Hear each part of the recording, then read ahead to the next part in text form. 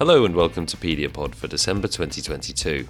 To round off this year, we're discussing the socio-demographic factors which affect diagnostic evaluation for genetics outpatients with rare diseases.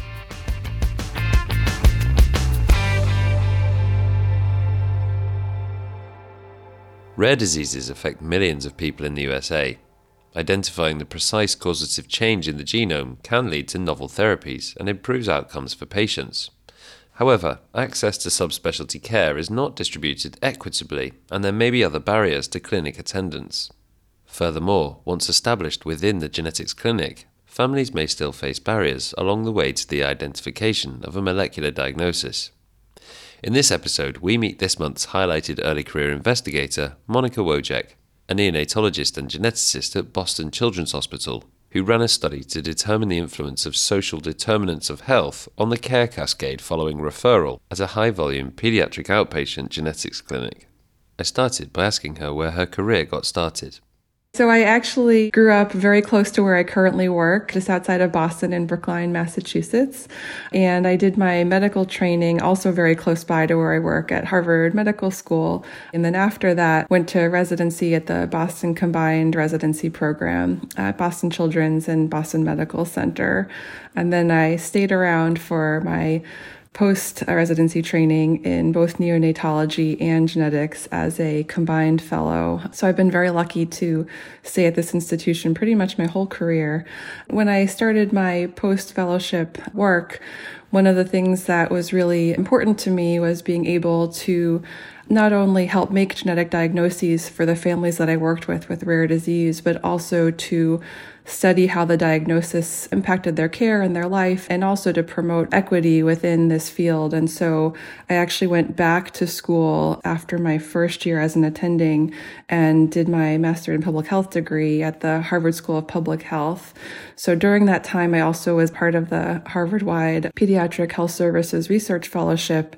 Through that work, I continued to learn about ways to define disparities and inequities in all different types of pediatric care. So you've had an interest in rare diseases for quite a long time, it seems. And I wonder if you could give us a sense of scale then. I wonder if, rare diseases is somewhat misleading.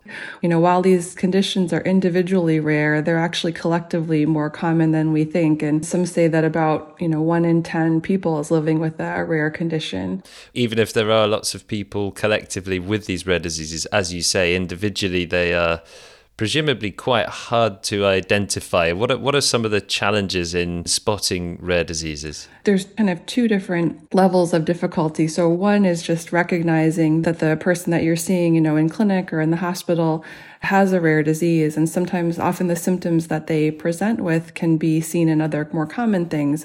And then once you've clinically identified and maybe even defined or clinically diagnosed the condition, finding the genetic cause or the molecular underpinning of that condition is another challenge. And is that what you describe in the paper as the sort of entirety of the genetic diagnostic odyssey? Exactly. Yep. In this paper, what we were really trying to do was not just say, how many people were thought to have a rare disease, but how many of them actually achieved this endpoint of finding that precise, mutation, that precise change in the genome that's causing the condition. So in our paper, we really wanted to see, of the people who came to our outpatient clinic, how many were able to ultimately find that underlying, causative change in the genome. Compounding those difficulties of diagnosing these genetic disorders, there's also some research, I think some of it you've done yourself, on some of the socio-demographic factors which seem to provide some sort of barriers to this. I wonder if you could just give us a bit of the context on that. So when we designed this project, the underlying hypothesis was that people who had certain barriers to care, whether it's, geographic barriers, financial issues, language barriers that, are preventing them from being able to get to the clinic or to be able to complete this, really complicated cascade of care that's required to find this genetic diagnosis, that certain people then may be less likely to ultimately find that change in the gene or that precise genetic diagnosis. So we tried to utilize the information that we had available available to us in the clinic to be able to really tease apart all these areas at which certain people might face barriers to care, because that would ideally then lead the way to addressing the barriers and figuring out how we can, ultimately achieve our goal, which is equity in genomic medicine. So tell us a bit about this. It was a retrospective cohort study, wasn't it? We had to actually manually abstract data from, thousands of charts to be able to get this information. It took quite a long time. And so in the end, we had this retrospective data set where we had data on everybody who presented to clinic for their initial visit in a certain period of time. And then we looked at the outcomes 2 years later. Let's hear about the results then. What was the most striking kind of cause of inequity when it came to this genetic diagnosis? What I initially found was entirely the opposite of what I have hypothesized. So, when we were looking at barriers, we wanted to look at things like household income, geography, education level, and we used an index called the Childhood Opportunity Index, which is a really nice multidimensional estimation of resources at the neighborhood level. And then we also wanted to look at race, ancestry, ethnicity. Because of some limitations with the data, the race data were not as complete as we would have liked, but we did have data on language proficiency. And so, again, we thought that for families with limited English proficiency, they would have more difficulty completing this complex care cascade and be less likely to be diagnosed. We actually found the opposite, that our non-English speaking families had much higher rates of diagnosis. So there's really two parts to that. So one is that if you look at the ability to get a diagnosis, a lot of it really hinges on insurance status, because if you know a test is going to be covered by insurance, the provider can order that test right away, often even at the first visit.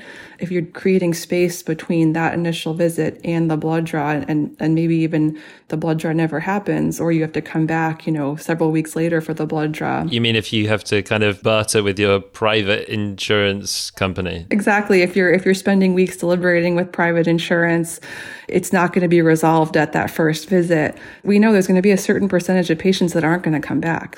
And so what we found out was that, access to testing via insurance really facilitates access to the diagnosis. And so we noted that many of our families who had limited English proficiency also had public insurance. And kind of ironically, where we live, the public insurance plans facilitate access to testing. And so the patients that have our public insurance plan, we were able to order a lot more testing. And those that had the private insurance went through this process of prior authorization. And we're not the only ones that have found that. Others have found that too, that private insurance can have more issues with denials of authorization. The other thing that we found was that the people that had limited English proficiency tended to present and be diagnosed at a later age. And there is a suggestion that they might have more severe phenotypes, meaning that that group of people that were non-English speaking might have been more enriched for genetic diagnoses.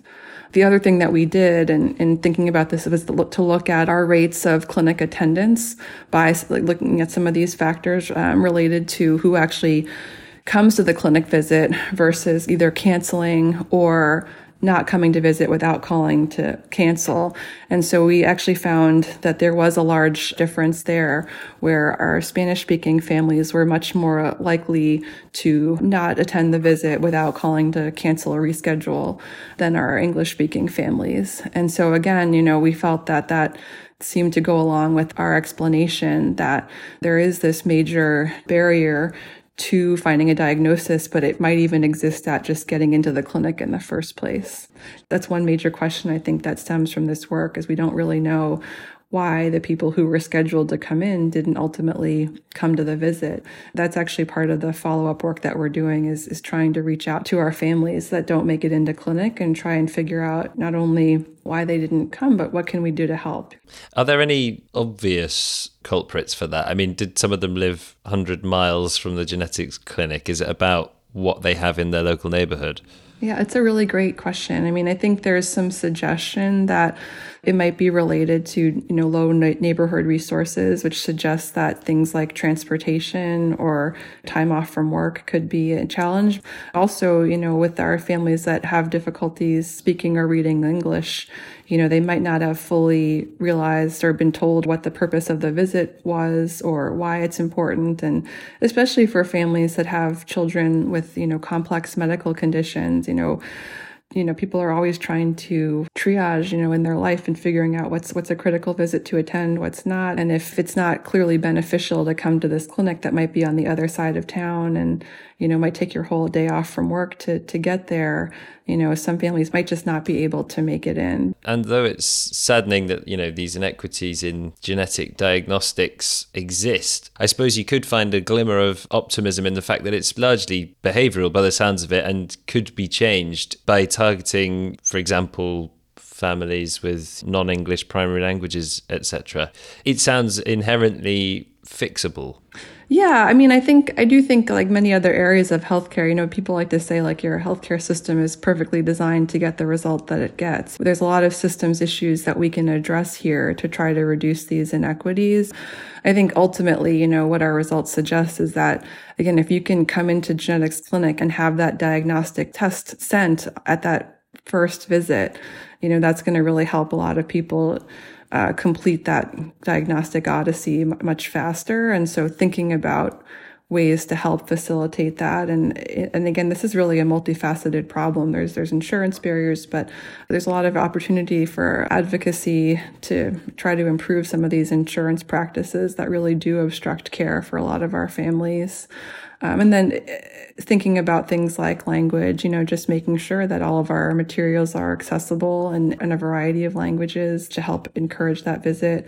I think there's also room for a lot of outreach to pediatricians and physicians in the community that are referring their families to help them recognize these rare conditions and know who to refer and how to help facilitate that. There's just so many different levels of possible intervention. It seems kind of daunting actually to think about, but I think that that's really where, taking this kind of approach of really dissecting the process and figuring out, where are these gaps and who's falling through the gaps can really help us pick away and address these things one by one until we can get it right. And what are your next clinical or research goals? Another one of my co-authors on this paper, Dr. Amy Kritzer, leads our quality improvement initiatives within our genetics division. And she's designed some really thoughtful and helpful projects to collect more information, from our families who have difficulty accessing the clinic. And then again, trying to mobilize and use that information to increase access. And then on kind of a totally different, but parallel process, we have an ongoing study now, related to another group that I work with at the Broad Institute, at MIT and Harvard, with the Center for Mendelian Genomics there. There's a genomic research study there called the Rare Genomes Project, where we offer on a research basis, genome sequencing to people with rare disease. Within that group, we're also really trying to improve our access and improve equity and make the study more accessible to people who are, have experienced barriers to care. So we hope to be making some headway on that soon. That was Monica Wojcik from Boston Children's Hospital. And that's all we have time for in this episode of Pediapod. Please join us again in January 2023 for another interesting discussion with an early career investigator. I'm Jeff Marsh. Thanks for listening.